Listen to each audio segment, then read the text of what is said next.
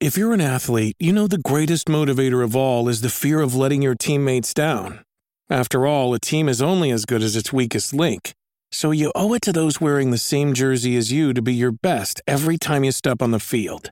That's why there's no vape in team. When you vape, you can expose your lungs to toxic chemicals that can damage your lungs. If you're a step behind, the team's a step behind. Brought to you by The Real Cost and the FDA.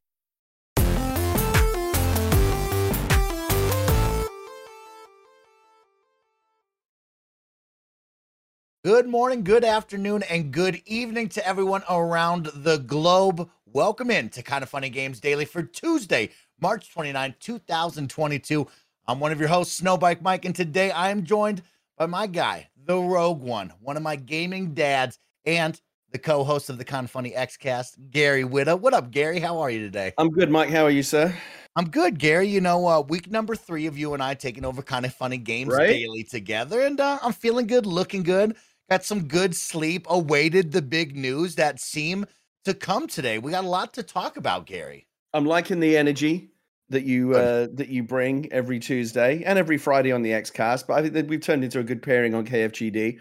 And my I don't know if it's lucky or not, but my streak of big news items dropping on a Tuesday, it continues. We've got big PlayStation news, we've got big Nintendo news. So as we said earlier, who better than the Xbox crew to break it all down for you? Who better than us, Gary is right. But I do have some special guests coming in for all of those PlayStation fans out there and Nintendo fans. So you won't just get the Xbots, but of course, me and Gary are gamers, right? Gary, I want you to know yesterday I was playing Zelda Breath of the Wild. As many of the best friends know, I'm playing through that game for the first time ever. And I went up to the top of a peak above Zora's Dominion. And they said, Mike, you got to get some lightning arrows, but be careful. There's a giant centaur man there that might rough you up a little bit, Gary. And I said, don't worry.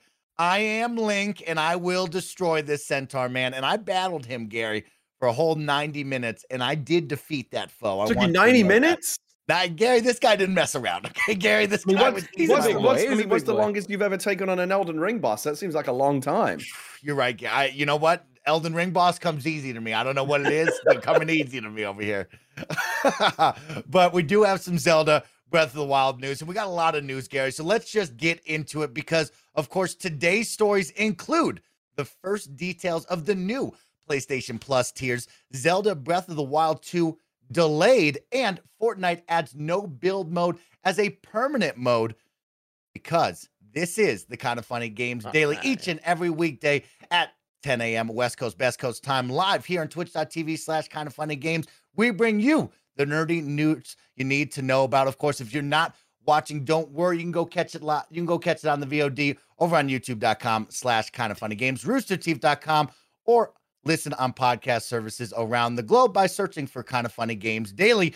Don't forget, we are now Epic Games partners, which means you can jump into Fortnite and upgrade your look, or jump into Rocket League and upgrade your car's cosmetics, or buy games off the Epic Games Store and use our Epic creator code at checkout. That's kind of funny. It's no additional cost. You can help support the team in a brand new way. And talking about supporting the team, don't forget, if you are part of our Patreon, if you go over there and support us over at the bronze tier or above, you can write into the show. And if you subscribe at the silver tier or above, you get the show ad-free without having to watch any of those pesky ads here on Twitch or over on the VOD. But talking about Patreon producers, I'd like to give a big thank you to our Patreon producers of the month for March: Gordon McGuire, Fargo Brady, and Pranksky. But today, the show is brought to you by Uplift Desks. We'll tell you all about them in just a little bit. But for now, let's begin with what is and forever will be the Roper Report. Today, we have 3 news stories. Baker's dozen. Thank you, Kevin. Of course, the big one, Mr. Gary Whitt, and I have brought in a special guest, the Young King, Forbes 30 Under 30. Of course, the future class of video games, Mr. Blessing Adeoye Jr. is here to join us and talk all things PlayStation Plus, because we got new details on the new PlayStation Plus tiers right now today, and it's coming straight from the PlayStation blog post. We got a lot, and so I've also read up on the gamesindustry.biz article where they have a sit-down interview with Jim Ryan himself. So I'll pull a couple of pieces from that. I highly encourage you to go check that out over on gamesindustry.biz. A great sit-down interview with Jim Ryan. But let's pull right from the PlayStation blog right now. All new PlayStation Plus launches in June with 700 plus games and more value than ever. Today, we are pleased to share with you official news about changes coming to our subscription service. This June, we're bringing together PlayStation Plus and PlayStation Now in an all-new PlayStation Plus subscription service that provides more choice to customers across 3 membership tiers globally. Our focus is on providing high-quality, curated content with a diverse portfolio of games. Here's an overview of the 3 membership tiers. At the bottom tier, PlayStation Plus Essential benefits provides the same benefits that PlayStation Plus members are getting today, such as 2 monthly downloadable games, exclusive discounts, cloud storage for saved games, online multiplayer access. There are no changes for existing PlayStation Plus members in this tier. The price for PlayStation Plus Essential remains the same as the current price for PlayStation Plus. United States, of course, if you're outside the States, go take a look at your pricing structure. I want to keep it short and simple. $9 a month, $24.99 quarterly, and $60 yearly. PlayStation Plus Extra, your benefits for this mid-tier, provides all the benefits from the Essential tier, adds a catalog of up to 400 of the most enjoyable PlayStation 4 and PlayStation 5 games, including blockbuster hits from our PlayStation Studios catalog and third-party partners. Games in the Extra tier are downloadable for play. The price in the US, $14.99 a month, $40 quarterly, $100 yearly. PlayStation Premium, your top dog. Here's your benefits. Provides all the benefits from the Essential and Extra tiers.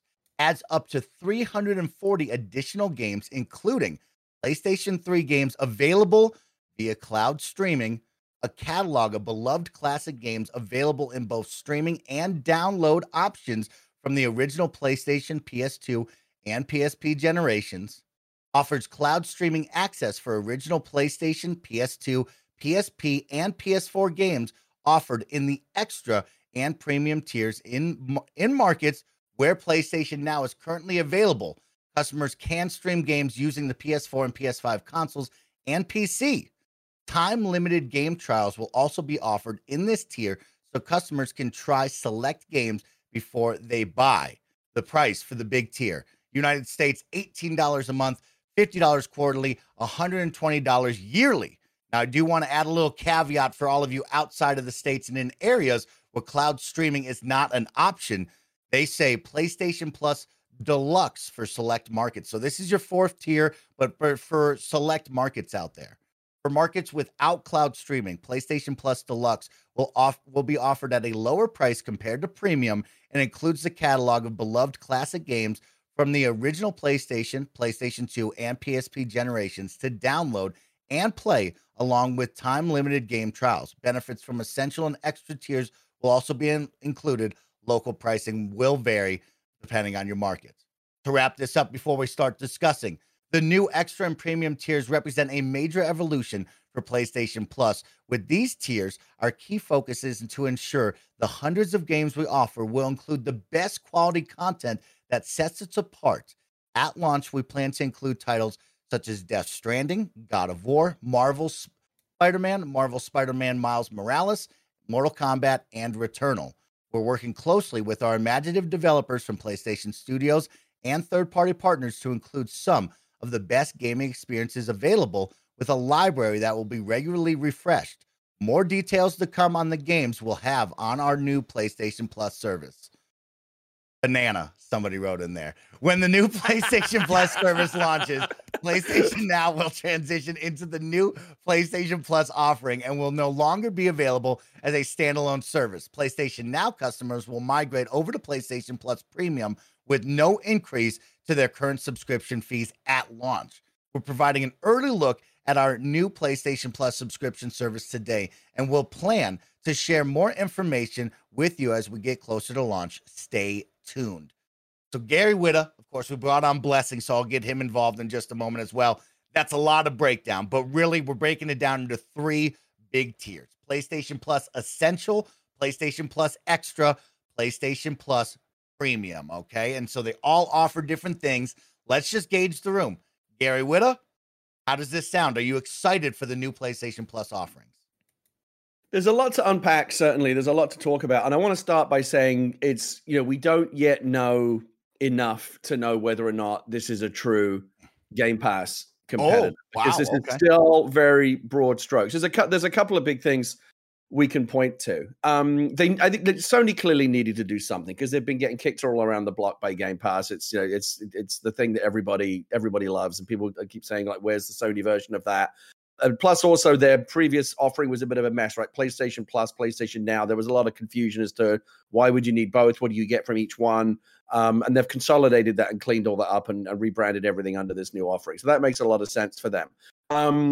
There's a lot of specifics missing. They say 400 titles on this tier, 700 titles on that tier. We don't yet know what those titles are. Certainly, they threw out some big names. Miles Morales, God of War. These Returnal. These are all big names, but they're catalog titles. And of course, the headline news that's come out of this, and Jim Ryan, they clearly anticipated the need, to address this right away. Is Jim Ryan obviously came out with an accompanying piece of commentary saying we didn't feel it was the right choice for us here at Sony to do day and date new releases, first party releases, and big third party releases, and that of course is one of the flagship features of Game Pass, right? Big title, everything from Halo and Forza and Age of Empires, so third-party titles like Tunic that just dropped. There's always something new dropping on Game Pass. Sony's not going to has clearly decided they don't want to go down that road. And it's interesting the differences in philosophies, right? Because these Sony and PlayStation and Xbox, very very similar companies. They make very similar game boxes,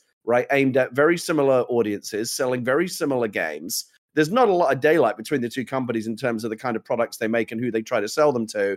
But when it comes to this very, very key part of it, the fact that Microsoft has really distinguished itself by saying, yeah, you're going to get all of our key first-party titles, plus a bunch of, other really good new releases practically every week. That's a key offering of Game Pass. Sony has said, yeah, for whatever reason, we're not going to do. Jim Ryan actually didn't go into it. He just said, we don't think it's good for our titles. We don't think it's a good choice for us. But he didn't elaborate. But that's, I think, initially what people are talking about as well. Where's the big day and date stuff? Like, why can't we get God of War if I pay for PlayStation Plus Premium and I'm paying essentially the same price as I am for Game Pass? Why don't I get God of War Ragnarok the day it comes out? Wolverine or the next Mm. big title that's going to be exclusive to the platform. They've decided they don't want to do that. So what's left? A big catalog of legacy titles, catalog titles, which they have not elaborated on. The PlayStation 3 stuff's nice. Cloud streaming, of course, I think is a product of the fact that the PlayStation 3 had that funky cell processor, difficult to emulate locally, so they're going to have to do streaming. Ultimately, I think it's too early to say. I think we've been living with Game Pass for a while. A lot of us have had that experience in our houses for a long time. We're used to Game Pass. It's part of our daily gaming lives. We've gotten used to it. We know what it is, and we understand what we think of it in terms of value.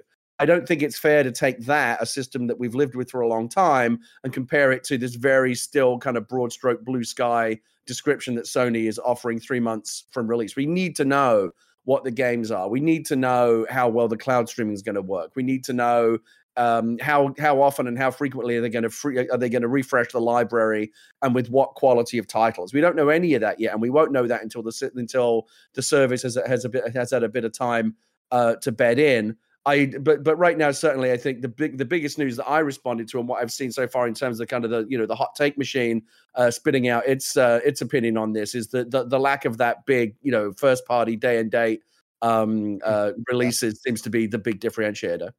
Yeah, Gary, you're so right, and I'm happy that we were able to bring on Blessing. So, Blessing, thank you for your morning and thank you for your time to come join us, because of course the chat and the comments will go wild as you and I, hosts of the Kind of Funny Xcast, people will look at us as we're comparing, apples to apples, but really it is a different service, right? And Blessing will tell you here in just a moment, Spartacus, when it was first announced, people were putting it up as the Game Pass competitor. And we kind of rolled that back in the weeks leading up to today of, well, it's not a Game Pass competitor. It's going to be its own different service. It will offer its own different stuff. And today we clearly see that. So I'm glad that Blessing is here because we can have the PlayStation's perspective on this.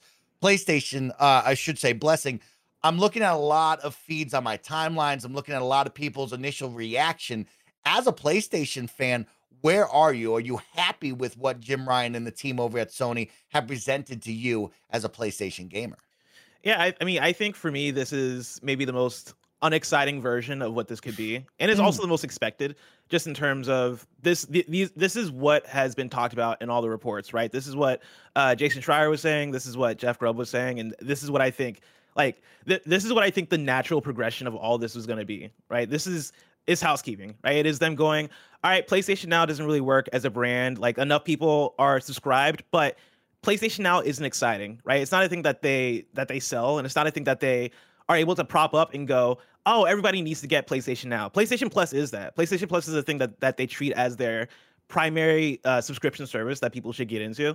And I think that's pretty much what this is. I think the Game Pass competitor conversation is interesting because I don't think this is a Game Pass competitor, at least in terms of strategy. You know, Gary's talking about the day and date thing, which I don't think was ever going to be a reality for PlayStation, just in the fact that PlayStation view their first party PlayStation Studios titles as premium. Like, these are the best of the best. We're investing all this money into it, right? Like, you look at the Jim Ryan interview that he did with Christopher Dring over at gamesindustry.biz, and he addresses it saying, I'm going to read directly from the article, right? Again, this is GI Biz. What it doesn't include, unlike its main competitor, are new first-party games that launch in the service at the same time as they come out at retail. Quote, we feel like we're in a good virtuous cycle with the studios, explains PlayStation CEO Jim Ryan. Quote, where the investment delivers success, which enables yet more investment, which delivers yet more success. We like that cycle, and we think gamers like that cycle, end quote.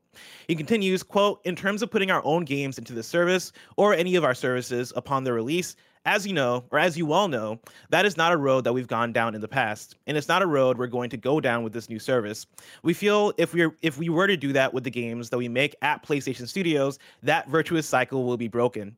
The level of investment that we make in our studios will not be possible, and we think the knock-on effect on the quality of our games that we make would not be something that gamers want.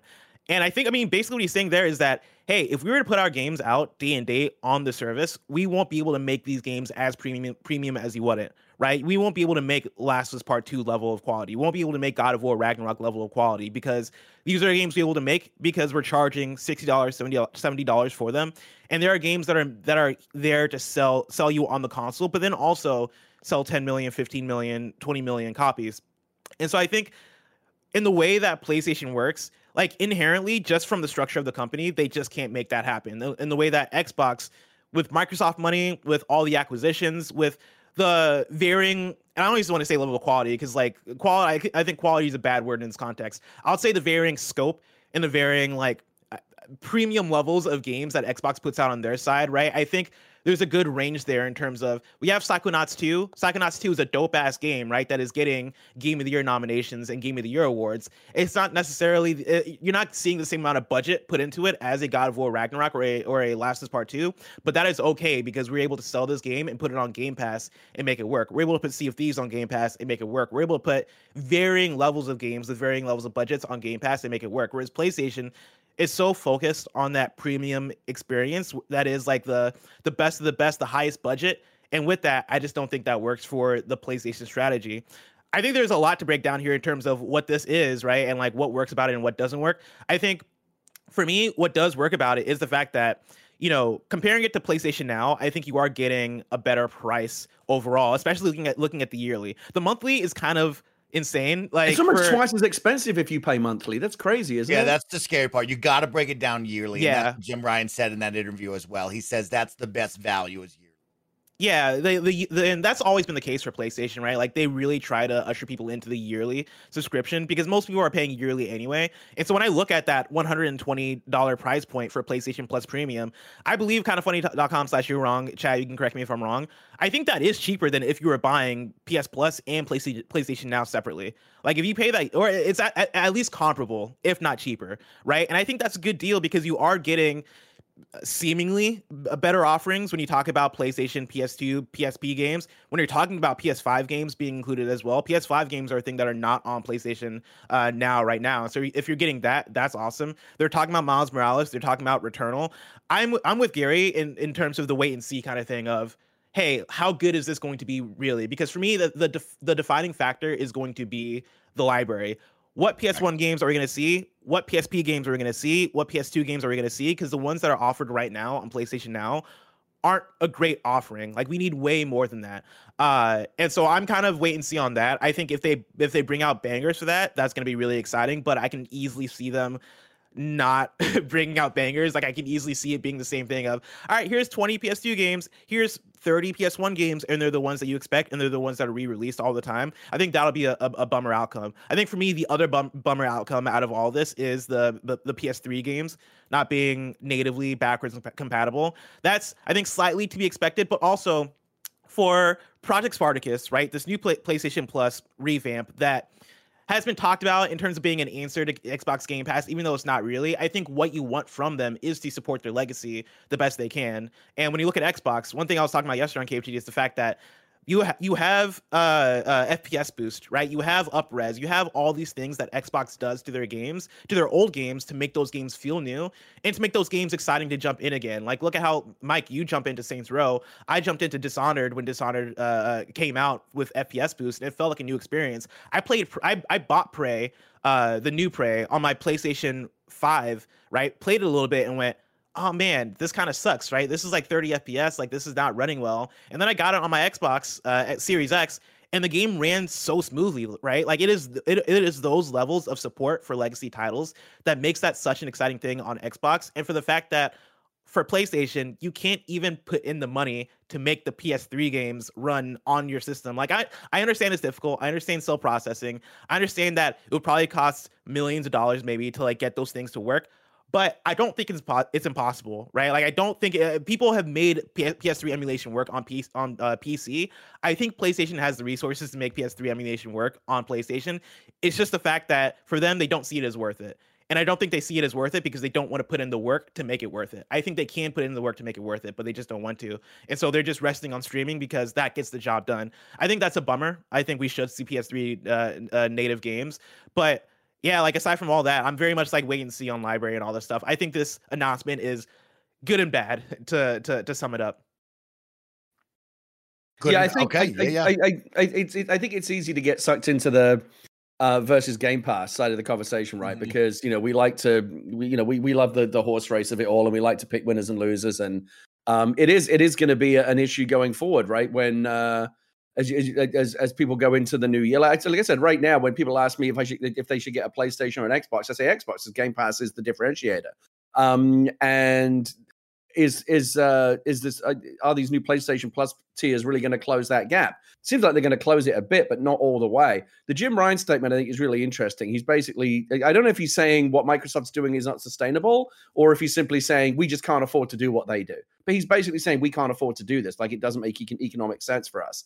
So he's either saying it doesn't make economic sense for anyone, or he's saying that, again, Microsoft's just got deeper pockets than us, or they're willing to invest more than we are. But either way, I do think that's going to be the biggest thing that people look at going forward. It's not just about Halo and Forza and the really big Gears of War type titles. It's also about like Tunic and just or what was the last time I was playing recently? Artful Escape. You name it. Like every week on Game Pass there's new games dropping, and like I said, new games. Right, new games is the key. Sony has a wonderful library. I think one of their strongest things that they've got in their arsenal is across 5 generations of PlayStations. They've built an incredible legacy, an incredible library archive of games. And by opening that up and making many more of them available, I think that's going to be a great part of the value going forward. But they're old games, they're legacy games. And as Blessing pointed out, then it doesn't seem like they are doing some of the FPS boosts or some of the other things that Microsoft are doing to kind of make those titles kind of sing again. I had a similar experience with Watch Dogs 2 recently. I'd never played Watch Dogs 2, but when they added FPS boost, I went in and played it, and it felt like playing it on current gen technology, because the FPS boost stuff is really, really great. Again, Microsoft was the first mover here, right? They have been developing this strategy and this side of things for a lot longer than Sony. So again, I don't think it's fair necessarily to compare a very mature Game Pass ecosystem to what Sony is just now rolling out. It's going to take time for them to build it out and figure out what's working and what's not, and build that library. And we'll see where they are in after 6 months or a year of this. I'm glad they're doing it. I will definitely jump in. I'll probably come in maybe at the middle tier and see what see what that bigger tier looks like. Once we actually know what the titles are. Again, we don't. There's like 700 things we don't know about PlayStation Plus Premium right now, right? We don't know what any of the games are. And we don't know how well the cloud stream performs. So there's a lot still to figure out. There'll be a lot of conversations going forward as this thing rolls out starting in June. But for right now, is it better than what Sony's currently offering? Yes. Is it as good as Game Pass? No. Well said there, Gary. One Gary, more thing I want to throw in there too is like one thing I find peculiar and interesting is the time limited game trials that are available at the PlayStation Plus Premium thing, which is the highest tier.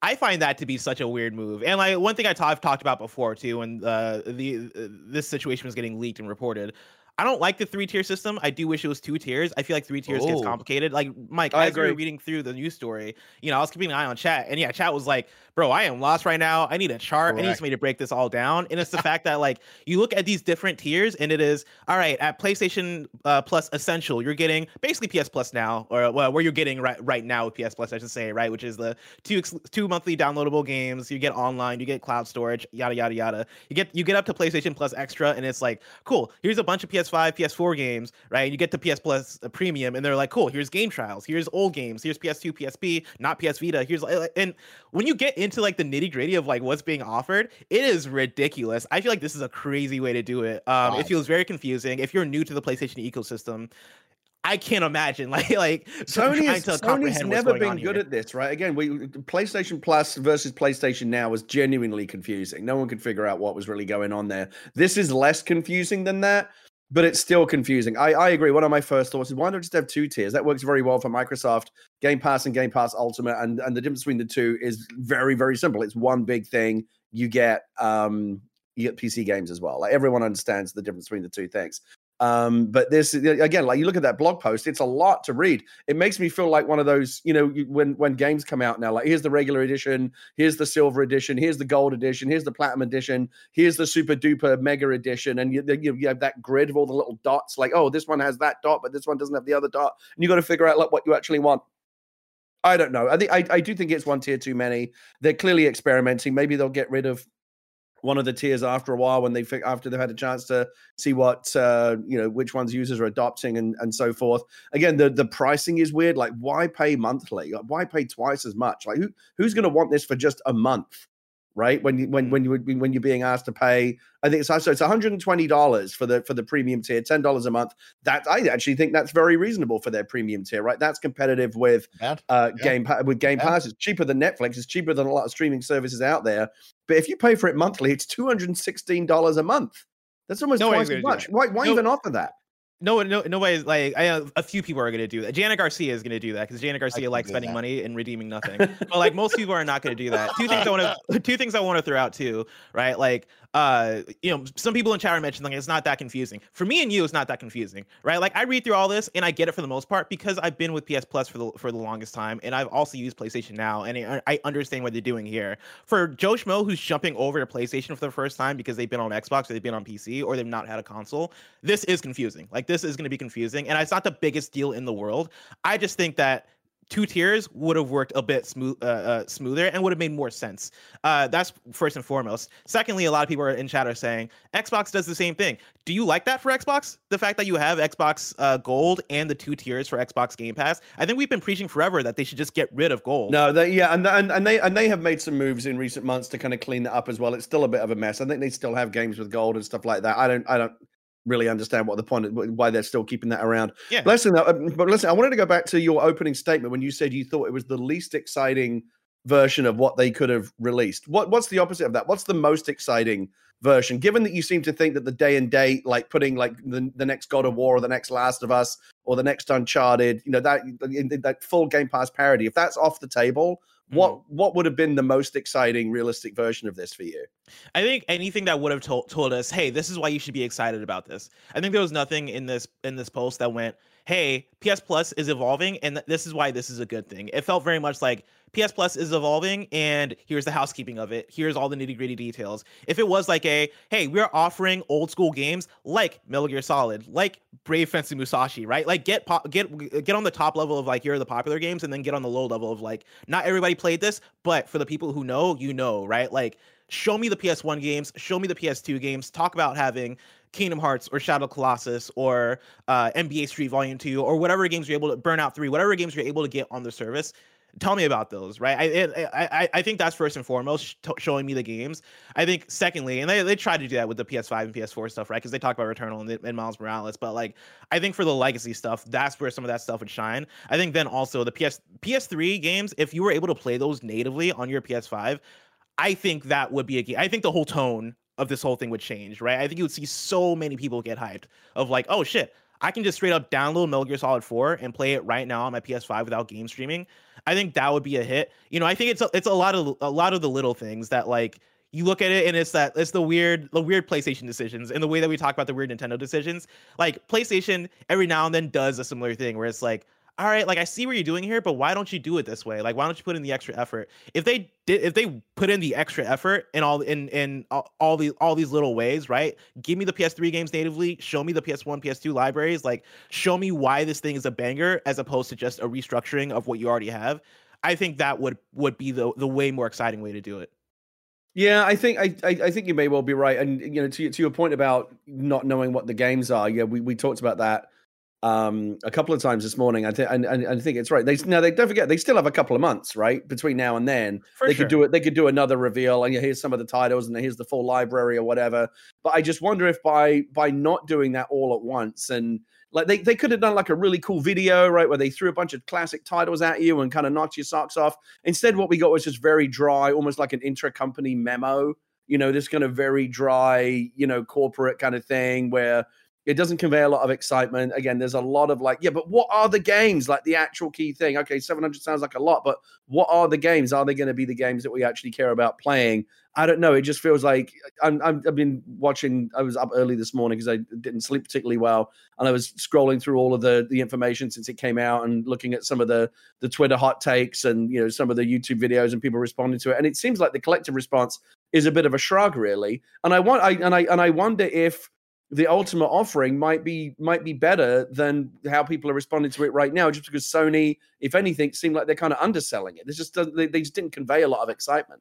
I think it is 100% is worth waiting and seeing, like, all right, how do they talk about this in the next coming months, right? Like, you know, it being announced for June feels far away, but like, we're at the end of March, right? Like, yeah, we're a month away practically, right? It feels like 3 months because it's March, April, June, but like, we're practically a month away from this thing. It's sooner than it feels. And so I think in the next month, as they advertise it, we'll get more of a clear idea, and then we'll be able to judge a bit more clearly, like, what this thing is going to be. But it's just, when you look at the history of PlayStation and how they treat stuff, I'm like, you know, people are like, oh, you're going to see the PS2 games, you're going to see the PS1 games. And I'm like, but are they going to be the ones that we think they're going to be? Are they just going to be the offerings that, like, you just got in the PlayStation Classic little console that came out and was kind of a dud? Is it going to be the same offerings that we got on PS2 for PS Now, right? Like, I want them to go above and beyond, and they're not.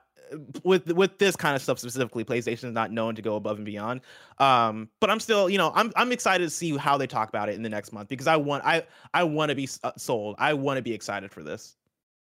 Guys, I appreciate both of your initial impressions getting in on this one, and I'd like to hear from our viewers out there. So right after this quick ad break, we're going to get some reader questions in about the brand new PlayStation Plus tiers. But until then, let's get a word from our sponsors.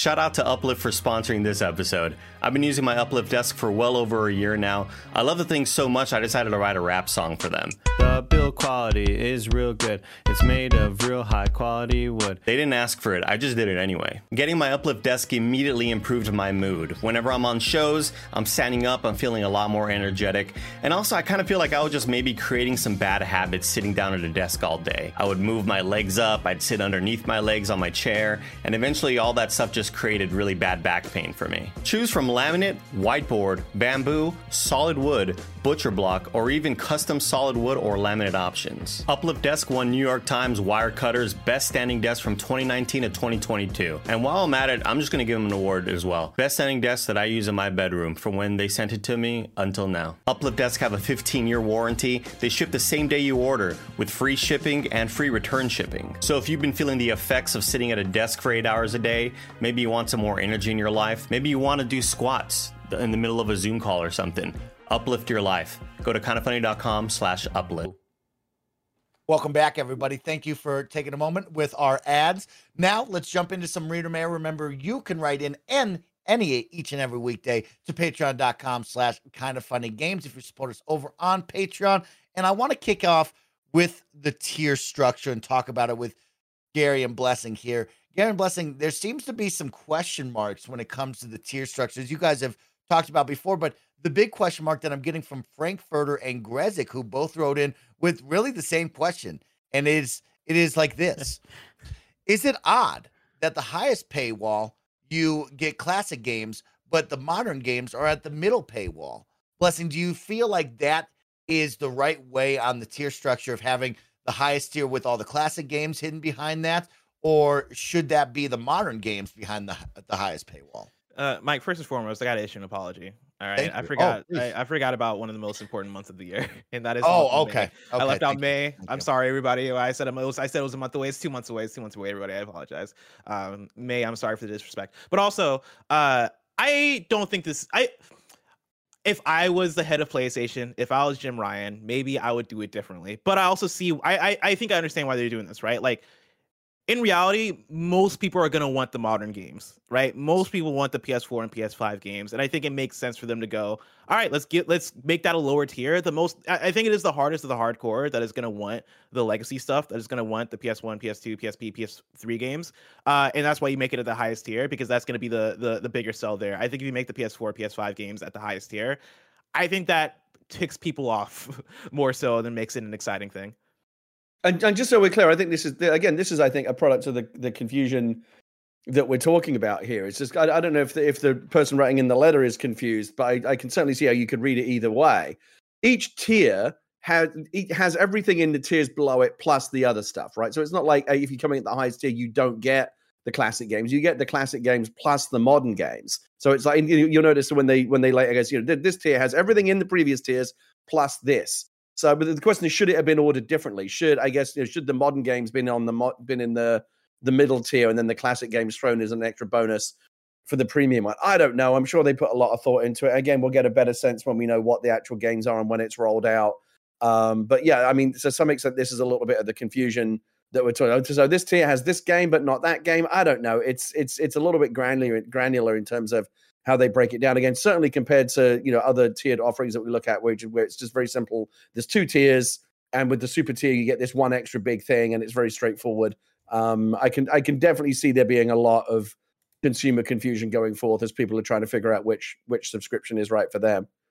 Blessing, I like how you put that, because I agree with you on that. Like, the modern games are what I'm coming for, right, Bless? So I look for that. I like that at that middle tier compared to the higher tier, where I'll get more of the classic game selection along with the modern games. But I do look to get those modern titles on the PS4 and the PS5. I look forward to seeing the library. I guess another question for you, Bless, in particular, because me and Gary, and you've brought it up before, is the downloadable side of the classic games. Are you at least happy? I know we talked about the PlayStation 3 still being cloud titles. Are you excited, though, that you get a number of older games downloadable at this point? That's to be expected. Like it was that way with PlayStation Now, where you had the PS2 games downloadable. And so like, yeah, like it's a good move. It's nice to see PS1 games there as well. But it's not, for me, it's not a surprising thing. For me, it's like, okay, good. Like this better be the case, because if for some reason it was like, hey, we're streaming these games now, and we're adding in, like we're expanding that library, and it's all going to be streaming instead of downloading. I think it would be more like theory for me than anything. But yeah, I think it's a good move. I just hope that the thing that I hope for is that they are still working, and this is me not trying to like be super hopeful, right? But like, I hope they're still working on PS3, getting those games natively downloaded. I hope it's a thing of, hey, the technology is hard, but in the way that on Xbox we saw the gradual growth of backwards compatibility and then work on it over the years, and then eventually add in cool features and add in and expand that library. I hope it's the same thing going on for PlayStation, where it's like, hey, slowly we're making it happen, right? It's not going down in 2022, but maybe we can happen in 2023 or 2024. I hope that's the case. I think Yeah, one look of the things. forward to Sorry, that. Matt, I was going to say. I think one of the things that we didn't talk about enough really is the cloud streaming element of this, because there are some really interesting elements to this. I don't think we mentioned at all, did we, that this means you'll be able to stream these games on PC. That's cool, right? So you know, you don't even need a PlayStation if you want to get in on some of this stuff. But there's also a lot of unknowns, right? Like it kind of sucks that because of that weird choice they made with the cell processor many years ago with the PlayStation 3, that there is an entire generation of games.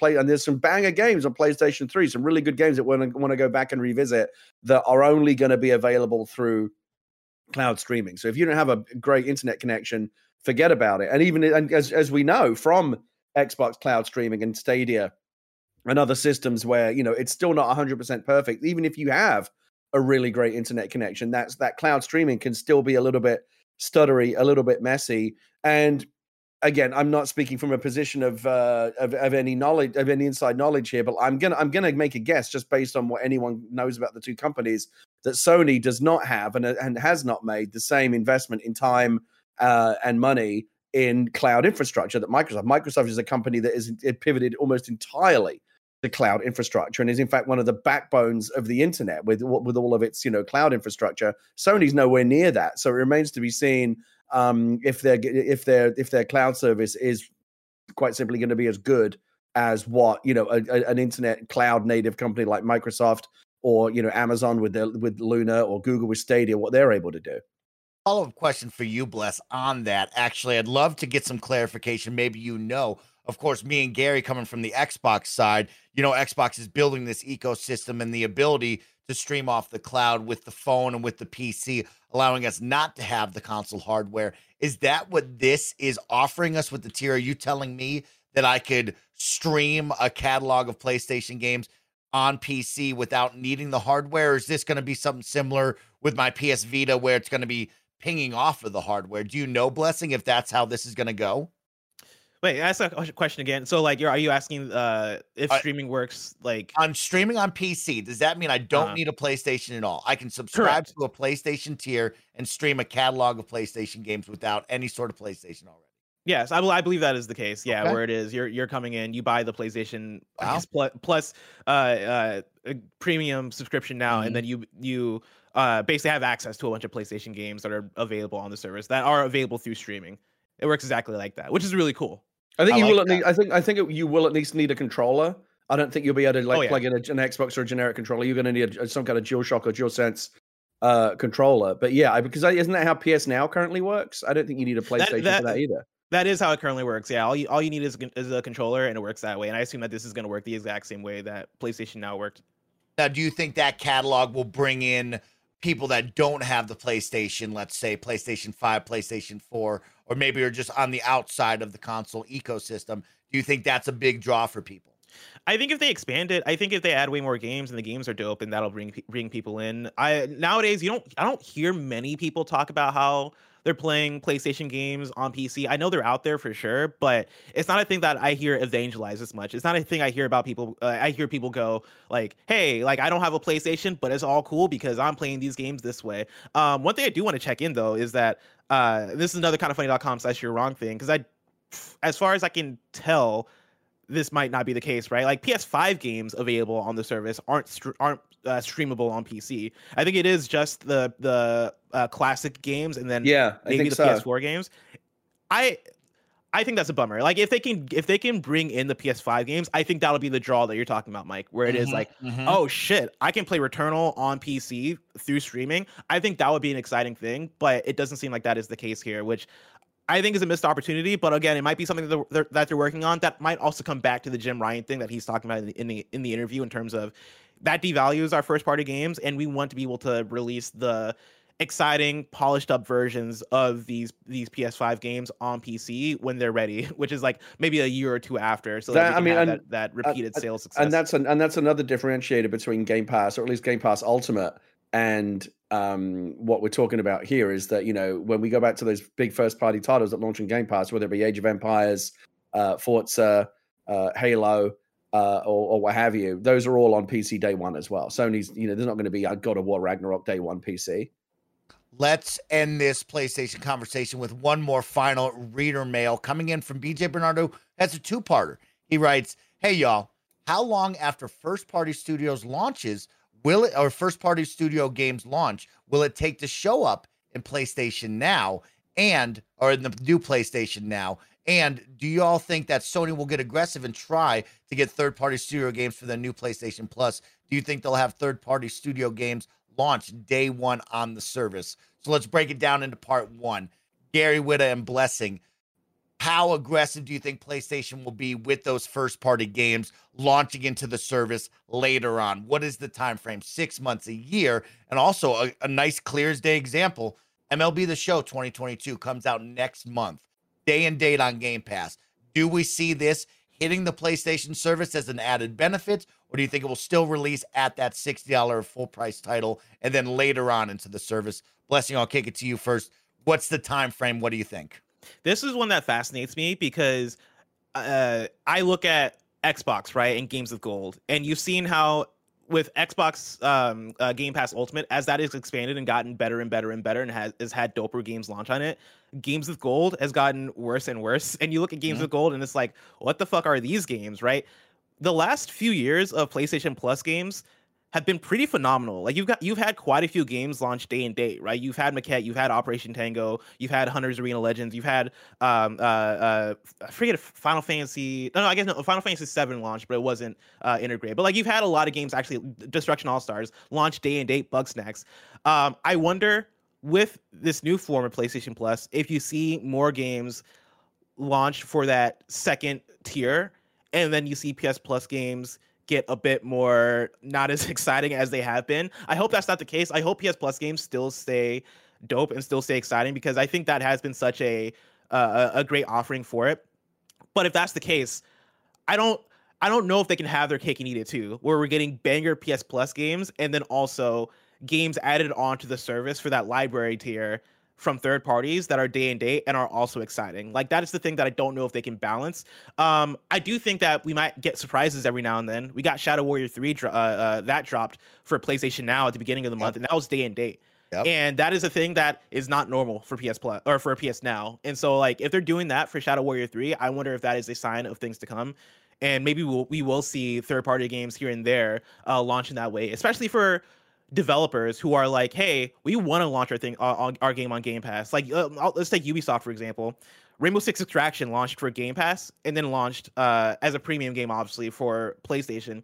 What if for Ubisoft they want that free tier, right? They want that subscription tier to get people in, to build that audience so that they can evangelize that game to their friends, or so that they can get microtransactions and get revenue that way, right? Like I think there's a cool future where it is you're seeing certain games launch on Game Pass and PS Plus day and date on both services at the same time, because that can be beneficial for certain types of games and certain developers sometimes. And so I have certain expectations that, yeah, we'll see games launch day and date, but I don't know if that's going to be the core strategy for this. I think it is still going to be the PS Plus PS Now that you know. Yeah, PS Plus has had some good stuff. Don't forget Fall Guys as well, Blessing, blew up almost entirely because it launched on PlayStation Plus. And you mentioned some other good ones as well. Like you said, Bugsnax and Destruction All Stars was a fucking train wreck. But like the point was I got to try it, and some of that Discovery Engine stuff that we always get so excited about when we talk about Game Pass, like the opportunity to try games that you otherwise would not have purchased, is really, really helpful. Maybe this game trials feature that again they're hinting at very vaguely will help do some of that stuff. But that's one of the greatest things about Game Pass right now, is the ability to kind of try things that you might not and discover things that you might not otherwise have found. And it's not just about the big, first party titles, but again, everything, like whether it be Tunic or whether it be a Memoir Blue, which is a game that I've been interested in. That I was like, oh shit, that's on Game Pass. Like every week it's like, oh wow, I didn't know that was on Game Pass. And there's some cool little discovery. You have to remember though, that every single time a game like that from a third party shows up on that service, whether it be on PlayStation Plus or whether it be on Game Pass, Microsoft's paying that company to put that game on there, right? Sony paid Mediatonic a lot of money to put Fall Guys on PlayStation Plus.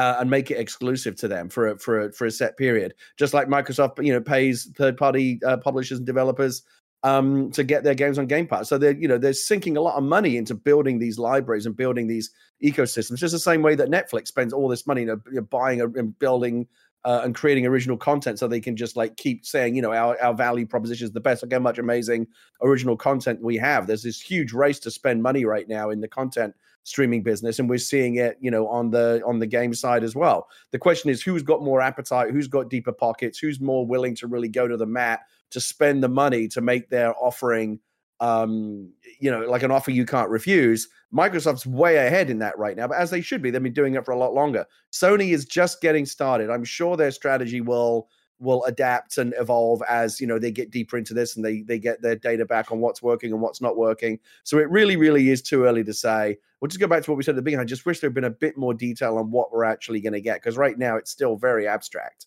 Mike, a couple of things too. I'll throw at you, right? To your question please. of the timing of when you see big first party games come around.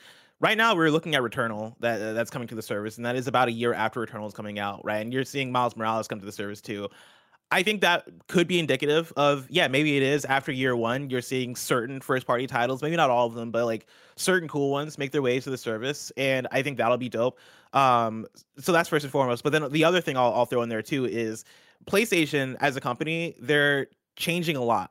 You look at the acquisition of Bungie and you look at what they're doing with live service games. We've not necessarily seen the fruits of that yet, but you've had the acquisition of Haven, and they're working on something live service. Again, you have Bungie, you have other PlayStation studios that are working on multiplayer games, and they've talked about wanting to launch 10 live service games in the next few years.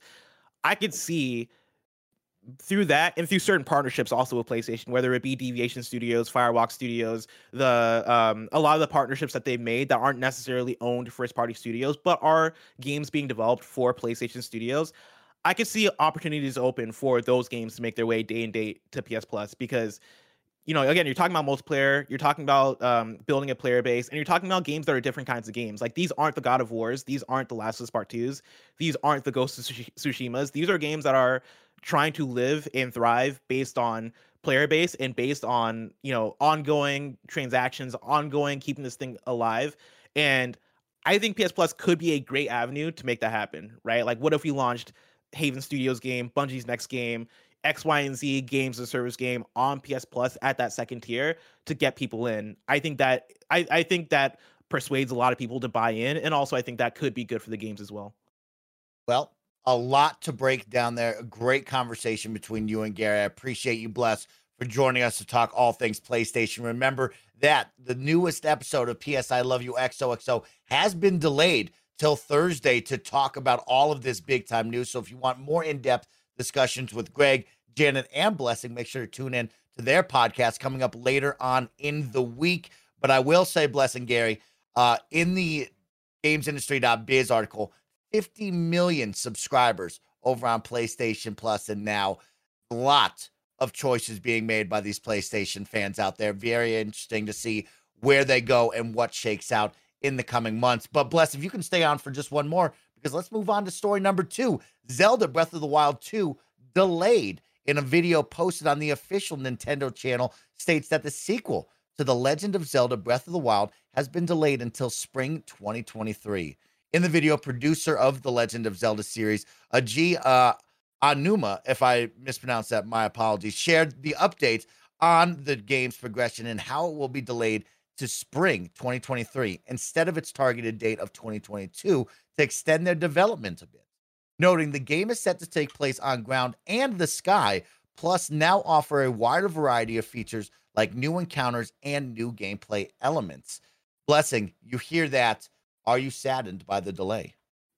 I am sad, but I'm not surprised. Whenever I hear that a Zelda game has been delayed, it's kind of par for the course. Like that's what Zelda games do. They get delayed. And of course, there's the famous quote of a game that gets delayed once comes out one day and it's not bad, right? I butchered that quote, but you know what I'm saying. Yeah, no, it's a bit of a bummer. But like I think this year for video games is an incredible year, and we just got Elden Ring. We're going to get Starfield. We might get God of War Ragnarok, right? There's hella games that are on the verge of coming out this year, and I think it's an exciting year nonetheless, and I am fine with waiting. Take the time to polish. It's a pandemic. Games are hard to make, right? Like there's a lot of reasons why this could have been delayed. I think the wild thing about this though is that this game coming out spring 2023 is going to mean that it'll come out 6 years after the first Breath of the Wild. That is wild. Like that's a lot of time to be working on this game. A game that like for me, once they announced it, I assumed that it was going to be like a Majora's Mask situation of, all right, cool, you got the assets, you got the engine, you got the base gameplay loop. Cool, this is going to be very iterative. Surely this game is going to take 2 or 3 years to make. We are about to be 6 years later, and this game is about to come out. It's a longer wait from Skyward Sword to the first Breath of the Wild, which was a little over 5 years. God. Gary, what do you think about Breath of the Wild 2 being pushed to spring? Are you still excited for this game? Yeah, of course, and I'm not even really that sad about it. Well, like we'll live, It's not like there's not gonna be like a massive, tranche of games to play this holiday season. It's not going to leave a massive void. There's going to be a ton of stuff to play, and I suspect Nintendo's probably got some holiday stuff we don't even know about yet. There's going to be other things to play. And listen, when the developer of one of the best games ever made in all of history gets up and says, hey, listen, we're going to need a few more months to make sure this one is as good as we want it to be. What are you going to do? Tell him to fuck off? No, of course, don't be silly. Like, give the guy the time and the team to tell. These people know what they're doing. Trust that they know what they're doing, and they're going to get you the game in the right shape and in the right time. And again, we've seen the opposite, right? We've seen what happens with Cyberpunk. We've seen what happens with Battlefield 2042. We've seen what happens when they try to release a game to hit some arbitrary fucking fiscal, fourth quarter economic, target or whatever. That never works out. So it's clearly the right decision. Yes, for people that are like really, really anxious to play the new game, it's a bit sad that they're going to have to wait a little bit longer, but trust me, it's all going to work out in the end. Remember when Animal Crossing New Horizons got delayed and we were like, oh no, what a bummer. And then it ended up coming out at exactly the right time, saved the pandemic for a lot of people, sold 40 million copies or something, one of the all-time best-selling games ever made. Like, people have a lot of things to say about Animal Crossing New Horizons. No one really talks about the fact it was delayed anymore. That's something that's just been lost in history because it's like the least relevant thing to talk about now when you talk about, a game that everybody loved. And so it will be with Breath of the Wild 2. It'll come out next year. I'm sure it'll be totally great. People will be obsessing over it. And the fact that it was delayed for a few months is something that will just be like, it'll be a footnote in history. Who cares? Yeah, somebody that is playing Zelda Breath of the Wild for the first time right now, I am super excited about the sequel coming up. And spring 2023 sounds like a great one for me. I don't have to wait super long, unlike everybody else who has waited for 6 years, as Barrett and Blessing has said. So I'm excited. I can't wait. And yeah, more power to the developers. Get that game looking right, really good. And we're excited for spring 2023. Gary, let's move into our final news story of today. Fortnite no build mode is now permanent. In a tweet coming from Epic Games, welcome to Fortnite Zero Build. No building, no problem. It's all about your combat skills on the ground. They released with a short little fun teaser trailer about that. Kevin, you are my number one Fortnite guy. We have been playing for the past 9 days on the no build mode. It looks like it is going to be officially permanent, which means you will have different options. And Gary, we talked about this on the XCast. We did. Just like PUBG with, third over the shoulder and first person. Yeah, they split it into two. Yeah. Now you get to look at it just like that. They're splitting into two. Kevin, I'll kick it to you first. What's your excitement level on no build mode staying forever? And what do you think about splitting the player base? I'm stoked. Like, will this lead to more bots in my servers? That's not necessarily a bad thing. I like the low skill players sometimes.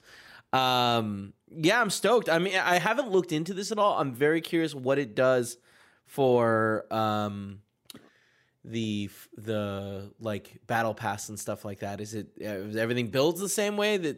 Are all the missions accessible on both? That's what I'm most curious about. Oh, and wow. I hope to find out more later today. Very well said right there, Kevin. You got to think about the missions and the progression, how they'll balance the two of them. Gary, let's talk about splitting the player base.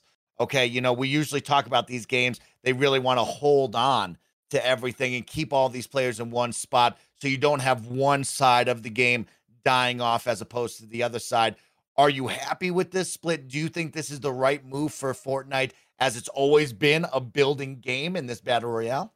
As you rightly recall from last Friday, Mike, I did completely call this on the XCast when they said they might keep this around. I mean, I suspect a lot of people predicted this might happen, especially after the kind of the time limited no build event that they're doing right now. Seems to have been so popular, and it is, I think, analogous to what happened with PUBG, which started as a third person over the shoulder game. People increasingly wanted first person. They added it, and then that became kind of the most popular version. People still play third person, but like the real hardcore, the main PUBG player base is now over in first person mode, and that basically became the default version of the game. And I do wonder if something similar will happen here. Somebody made the point. I read something, I think yesterday, was talking about how like the building might be the thing that puts new players off. It's certainly the thing that has put me off when I've looked at Fortnite. I've never really jumped in and played it. I've kind of looked, I know a lot of people enjoy it, and I've got friends that play it. Maybe I could jump in, but I watch people building these structures super, super fast. I'm like, oh God, I'm not going to be able to get my head around that. I know how to run around and shoot people in a battle royale arena. I've done that in many games, but the building just kind of felt like that's an element that I'm just not going to be able to catch up to other people with. Since they've removed it, there's now a slightly greater chance that I would go in and play it, in terms of a battle royale, straight up, shooter that I can get my head around. It is interesting though, isn't it? We talked about this on the XCast as well. Is that building was originally what set Fortnite apart from the rest, right? It originally started as it was just building, right? It was a kind of a tower defense game.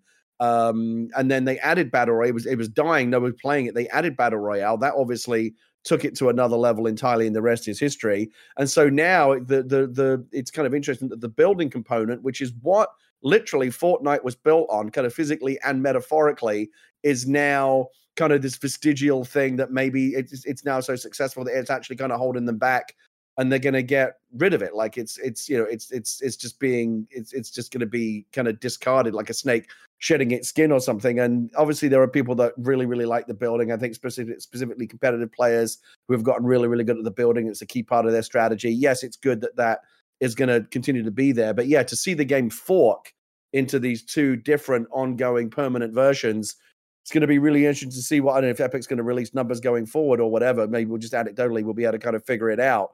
But it's going to be interesting to see what becomes kind of the alpha version going forward. It might very well be the no build version.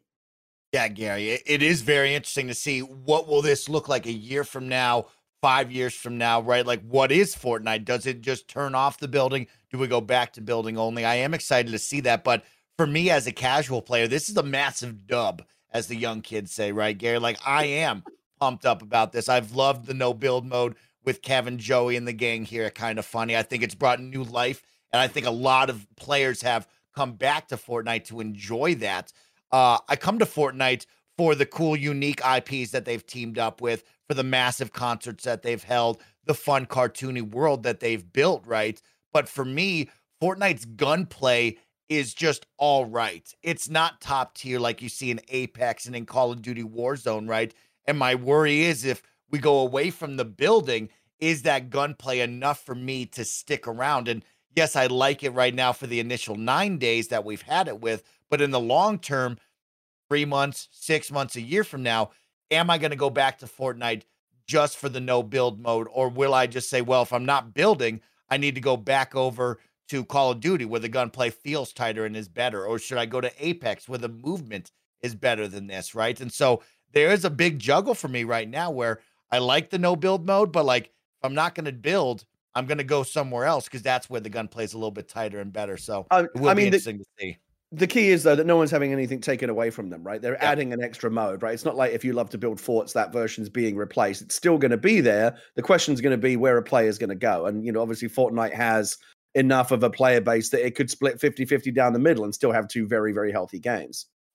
And so, Gary, before we end the show, we do have breaking news coming from one Mr. Greg Miller and Tim Buddy. I have been informed, sad news, folks, that Everybody's Golf online services will be turned off as of September 30th, 2022. So if you still love Everybody's Golf, if you want to play Andy and Nick and Greg and the team here, Kind of Funny, the online services will be turned off September 30th, 2022. Mike, you fucker. When you said, you had me there for a second when you said sad news for like 2 seconds. I thought, oh no, it's like something important happened. And then you started talking about fucking Everybody's Golf. Son of a bitch. Gary, you know what? That news is just so far away. But if I wanted to know what is coming to the mom and grop shops today, where can I look? The official news. Sorry, you've got me. I'm still going. The official list of upcoming software on each and every platform, as listed by the Kind of Funny Games Daily Show hosts each and every weekday. No one else is gonna do it. Yeah, I think we put Kevin to sleep by how long this show has gone. What is it, by the way, with Greg being kiss of death for games? As soon as he likes a game, fucking Everybody's Golf dead, the Vita dead, Avengers dying. Oh, thank you. If Greg Miller tells you he likes your game, you are fucked. Sorry, Mike. I didn't know if you were gonna do the jingle or not. Oh, okay. Kevin, so people come could for you your hear jingle always. Because I did do it. Oh, I don't have it on, so I probably couldn't. My okay. apologies. All right. No worries. But out today, as of Tuesday, March 29, 2022, this is what you can look forward to. Crusader Kings 3 on PS5, Xbox Series X and S consoles, Crystar on Switch, IKEA on PS5, PS4, Xbox Series X and S, Xbox One, Switch, and PC, In Nightmare on PS5 and PS4, Pure Crosswords on Switch, Elder Scrolls Online Ascending Tide coming to Xbox Series consoles, Xbox One, PS5, PS4, Vengeful Heart coming to Xbox Series consoles, Xbox One, and Switch, WRC 10, the official game, coming to Switch, Abermore coming to PC, Forward Escape the Fold coming to PC and Mac, TFC, the Fertile Crescent coming to PC and Mac, Jitsu Squad, my apologies, coming to PC, Patrick's Parabox coming to PC and Mac. So those are your games releasing right now. Of course, each and every day here live, you can help keep us honest and correct us during the show by writing into Kind of Funny. You're wrong. So let's check really quick what we got wrong here, Gary. Hey, Mike, also, I don't know if you mentioned it on the list, but I just saw a tweet because we were talking about Apex. Let me. PlayStation 5 and Xbox Series X, and I guess S as well, versions of Apex Legends launched today. They finally did the next-gen version. Really? Today. Oh, sweet, Gary. Apex fans who have been waiting for that next-gen hardware boost, you're going to get it. Well, you are. Okay. You've got it now. We got a couple right here I'm going to balance before we get out of here. So one coming from the nanobiologist, he says, the PlayStation Plus extra tier specifically says that PS4 and PS5 games are download only, not streamable. So for the question of, hey, can you stream these games anywhere? He says, no, you cannot stream modern games right there. Frankfurter says, Gary, you can currently stream PS Now games on PC. You need a DualShock 4 controller to play, and it's streaming only, no downloads. And then one more final one coming from a couple of best friends says, Sony invested in Azure servers with a partnership with Microsoft, going against what Gary said about them not investing in their streaming platform. We just haven't seen them been used yet. So well, now's the chance to show what they've been investing in, right? If they're going to do all this streaming stuff going forward. For the rest, I was going to say a thing to note there. It's like they're investing in Microsoft's streaming service, not their own, because that failed miserably, right? Maybe. I don't know about the streaming service. But yeah, they were trying to build out their own one, and they had no success. Yeah, it makes sense that they would have to partner with someone. If you want to do something like scale on the internet, you've got to go talk to Google or Amazon or Microsoft and partner up and basically rent their infrastructure, unless you're willing to spend billions of dollars and years of your own building your own massive cloud infrastructure, which most companies obviously are not going to do that. Here's the host for the rest of the week. On Wednesday, you'll have Blessing and Tam, ? Thursday, you'll have Greg and Tim. And then Friday, you'll end the week with Greg and Bless. Of course, if you're watching live right now on twitch.tv/kindoffunnygames, after this, you'll have the fun Pros versus Joes Returnal Challenge. Myself and Nick are going to tag team up in the new co-op mode versus Andy and Blessing to see who can get the furthest in Returnal. And then after that, we'll go check out the Challenge Tower with Blessing and Andy. But of course, if you can't catch that live, you can catch that over on VOD on youtube.com/kindoffunnyplays. With that, this has been Kind of Funny Games Daily, each and every weekday live right here on twitch.tv/kindoffunnygames. We run you through the nerdy news you need to know about. We have a Patreon post show for those who subscribed at the silver tier or above on patreon.com/kindoffunnygames. So stick around for that. Otherwise, until next time, be good to one another, play some video games, and let us know what PlayStation tier you're subscribing to come June. Peace, everybody.